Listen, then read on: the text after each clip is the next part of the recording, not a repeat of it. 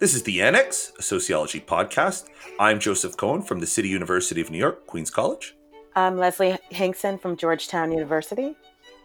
And I'm Gabriel Rossman from UCLA. Today, upper middle class American parenting. Our guest is Christina Sharp from the Communications Department at the University of Washington. Our discussion was recorded on Wednesday, May 7th, 2019. So sociology really got a great showing and a pretty good piece in the New York Times Upshot, The Relentlessness of Modern Parenting. Did you guys read that? Nope. I was too busy with upper middle class parenting. No, well, that's what it's about. First of all, I'll say off the top, it's a piece that showcased some great sociologists of the family. A friend of the show, Philip Cohen, was mentioned, Jessica Calarco, Caitlin Collins, Liana Sayer. And basically what it's talking about is the development of this really intense parenting style, like heavy on time commitment, heavy on involvement, and some crazy facts emerge. Like, for example, parents spend on average about 5 hours a week reading to kids, doing crafts with them, attending recitals and games. And this is up from about an hour and 45 minutes in 1975. Mothers who work spend just about as much time tending to their children as stay-at-home moms did in the 1970s. And of course, fathers are also investing far more time than they did historically as well. So there's a style of parenting. It's very resource heavy. It costs a lot in time. It costs a lot in emotional energy. It costs a lot in money.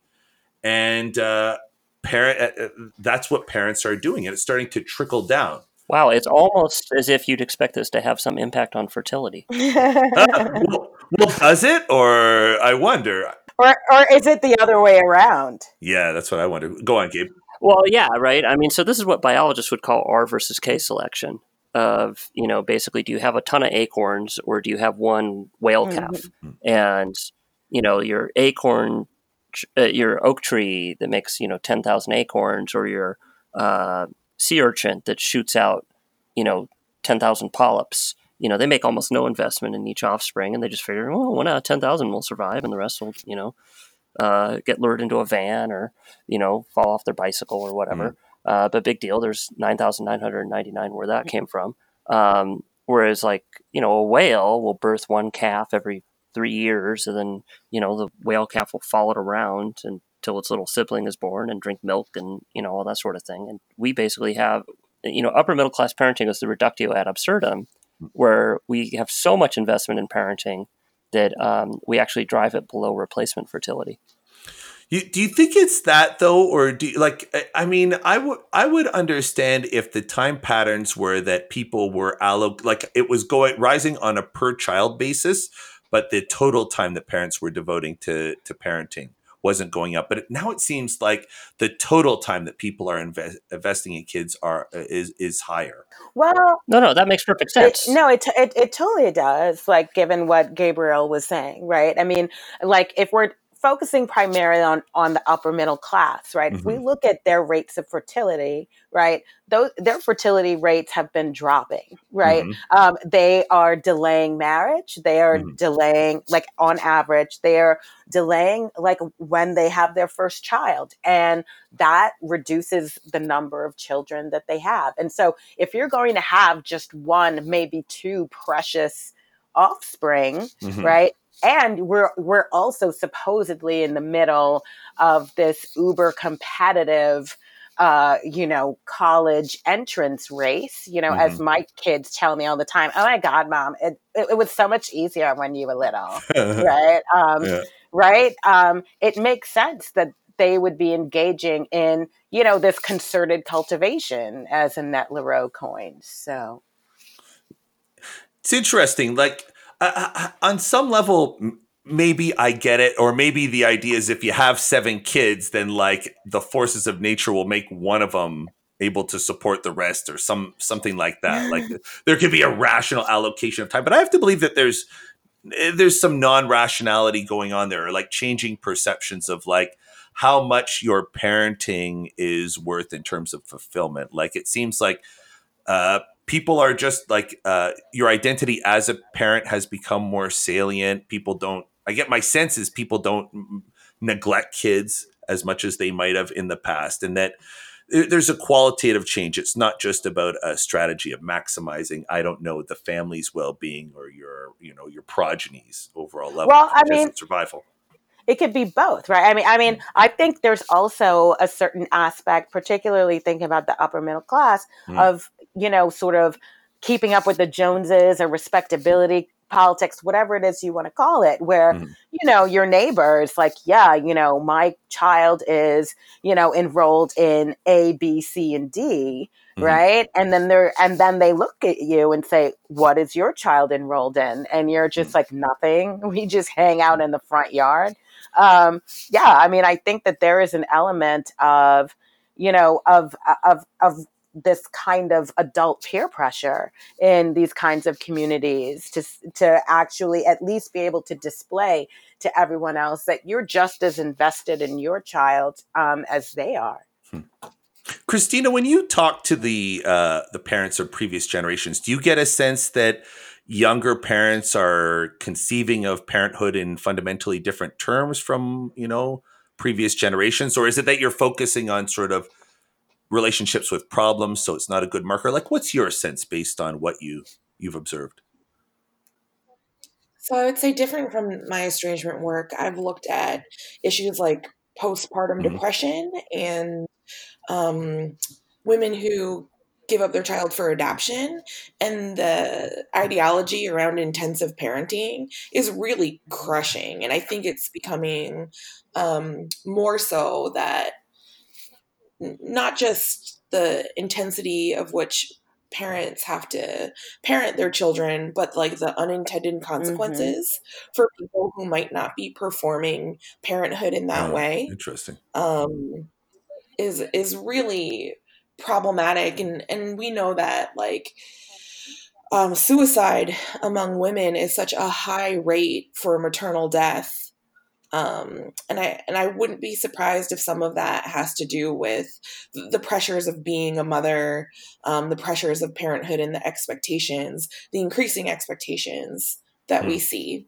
It's interesting, so it's there are some pushbacks on this, though, right? Like, I've heard of free range parenting. The article mentions it. I have a neighbor who's like a free range parent, and frankly, she's like a role model for me. And then there's like it's a distinctly American way of parenting, isn't it? Like, it's my understanding. I remember hearing about there was a book on French parenting years ago. I forget what it was that sort of made the rounds, and there's other research that shows that other cultures, they don't have this intense bonding with their kids, or sort of they're more parents, like there's more distance between them. Well, what do you guys feel about this? Is it nuts? Does it make sense? Like, well, I mean, I was raised in Brooklyn during the height of the crack cocaine epidemic, and like my grandmother would still say, "Okay, go outside." Right. Right. And because there's this idea that, there are things that you need to do, right, in terms of your socialization. There are things I need to do in this household that I can't get done, right, with you in here.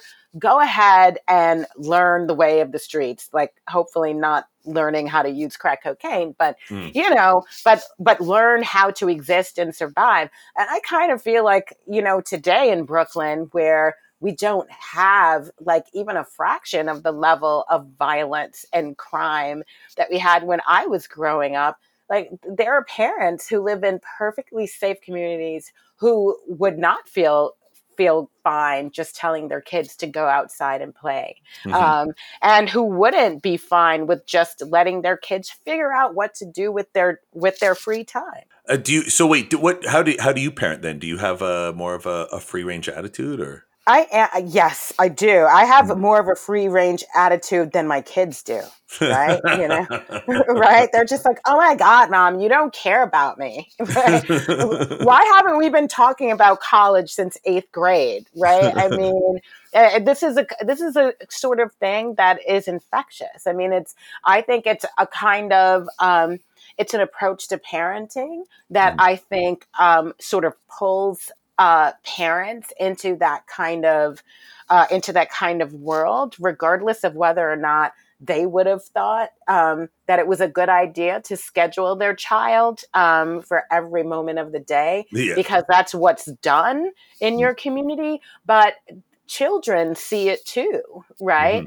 And they sometimes will take it as an indication of they interpret it as, well, are you really invested in me, mom? Are you really invested in me, dad? So I don't know. I think it's this self-reinforcing thing that, that I think affects parents and kids. It's interesting. Like, there'd be a desire not to disappoint your kids in a way. Like, these parents might be doing this in part just so that their kids feel like they did everything possible. Yeah. Well, there's also things of, schools are increasingly greedy institutions where, there's an expectation that every other afternoon you're going to be there to watch some puppet show and answer 85 emails a day. And then aside from that, there's the notion that, a lot of this is kind of peer pressure, particularly among women. Right, where there's a notion of like, oh, you haven't breastfed, don't you know that it could raise IQs by 2 IQ points, or whatever, and then you find out later that research doesn't replicate. And the economist Emily Oster, who I believe is at Brown now, just published her second book. Brown. Yeah, cool. Basically saying that if you go through all these studies, you find out that first of all, a lot of them are based on thoroughly mediocre science, samples of 25, that sort of thing. And second of all, that even in the best case, the effect sizes are relatively small. And so if you put any value on the hassle, inconvenience, discomfort, whatever, for the parents, it doesn't really make sense to have this, right? And this mentality of like, well, even if it's a small effect, don't you want to do everything possible for your kid? It's like, well, not if it ruins your life and makes you not want to have more kids. And then there's also like the inequality aspect of this is just mind-boggling. I remember having this discussion with a friend. Like, I am literally pouring literally thousands of dollars into giving my kids various forms of supplemental schooling and training and edification experiences. But like, they're getting like, it's a lot of one-on-one time. Like, it's a huge, huge investment. And I wonder, like, one, is this going to make any difference in the grand scheme of things? And if it does make a difference, well, how's a kid from a family of modest means going to compete with like these upper middle class kids who already benefit from like a segregated school system to start with? And then I add on top of that just tons and tons of extra training. Now, how much do you think that this actually improves upper middle class kids in some type of human capital sense versus like a cultural capital habitus sense, right? I mean, to what extent does this actually make, our kids better at things that we can meaningfully call skills? And to what extent does it just kind of like give them somewhat arbitrary class markers? And I know that that's somewhat of a fuzzy boundary, right? And that one person's skill is another. So for instance, if your kid becomes a lacrosse team captain, is that meaningfully considered cultural capital, or is that meaningfully considered a skill? Right. I think that's a somewhat arbitrary distinction, but we could kind of distinguish between, are they, really good at, say, math, which I think is undoubtedly a skill, versus just, do they know to say like, oh, I heard that on All Things Considered, which I think is, definitely cultural capital. So, I mean, I feel like a lot of this will come down to cultural capital stuff, but it's possible some of it would be, more human capital. I was going to say, I wonder too how much that interplays with like the experience of bullying.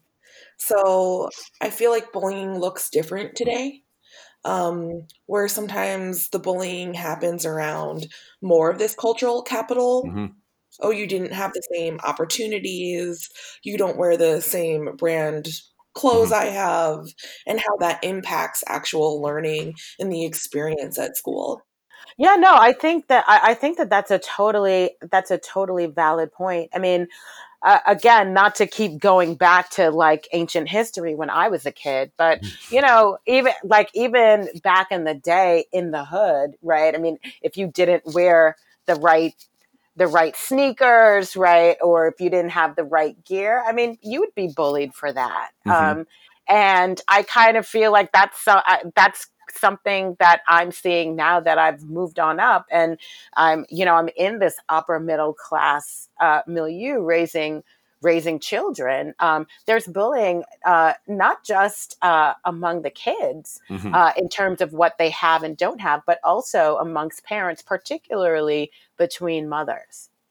Well, I wanted to jump in and respond to Gabe's Please. question. Yeah, so Gabriel was like, is this human capital? Is this cultural capital? And one of the things I'm not entirely certain which of these it is more. I mean, there's definitely a lot of cultural capital being transmitted here, right? And that's not something to be discounted. But one of the things I also wanted to bring up is, at least in the high schools in the both public and private in Montgomery County, Maryland, where I live in Bethesda, we have seen this significant uptick in attempted suicide and also successful suicide rates among teenagers. Number one. Number two, we've seen an uptick in our young people who are experiencing different types of mental health distress. And I think that actually is tied to a lot of this intensive parenting. And I wish that we could find it's interesting because we always have these forums where the parents are coming together and asking the schools, what can you do to help reduce the stress on our kids? And we never, when we get together in these forums, ask the schools, what can we do as parents to stop putting this pressure on our kids? So won't somebody raise my child right? So that's a good point. So if you I can't remember if it was on the show or just an article I wrote for National Review, but about a year ago, I was bitching about this thing called the Mastery Transcript Consortium, which would basically replace grades for prep schools with something that sounds kind of like a personality profile or horoscope. And, I saw it as inegalitarian in that it was an attempt to basically say, well, all the kids at,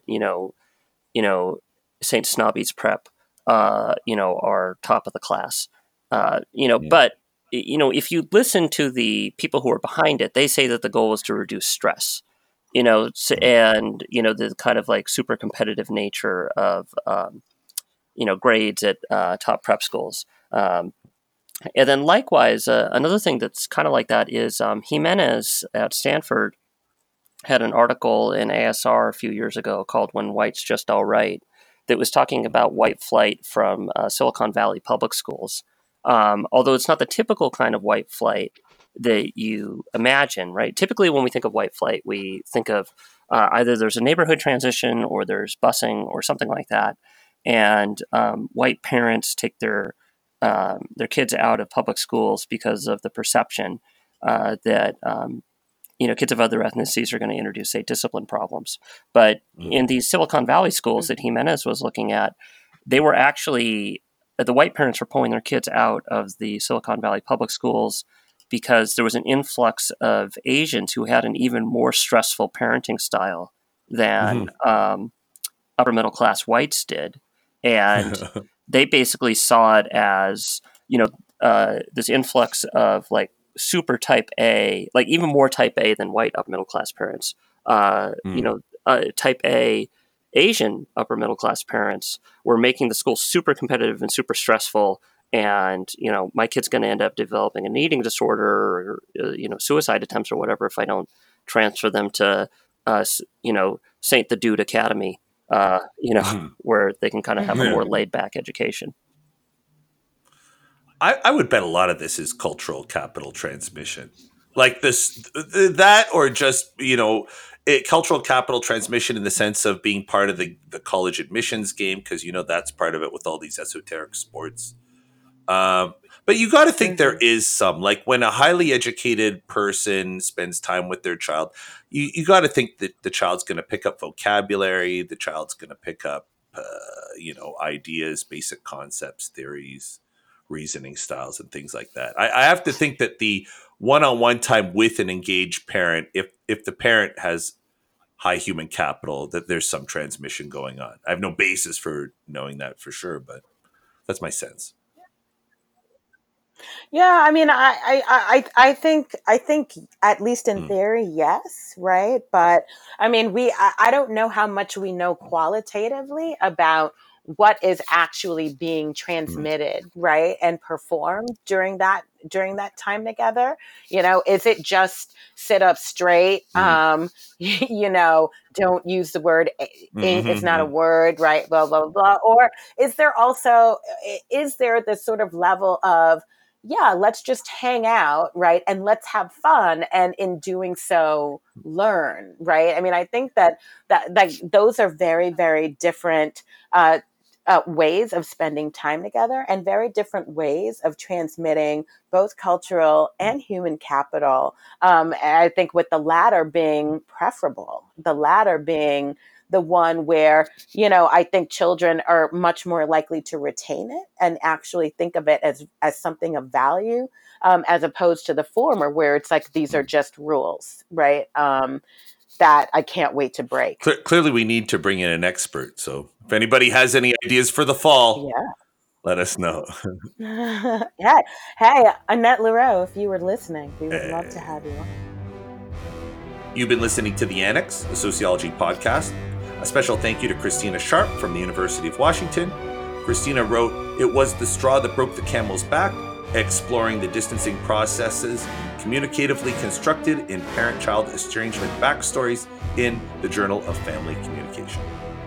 We're on the web, sociocast.org/annex, on Twitter @sociannex, and on Facebook, The Annex Sociology Podcast. A special thank you to our senior producer for 2018-2019, Liseth Moreno. On behalf of Leslie Hinkson and Gabriel Rossman, I'm Joe Cohen. Thanks for listening, and have a great summer. Bye. Bye.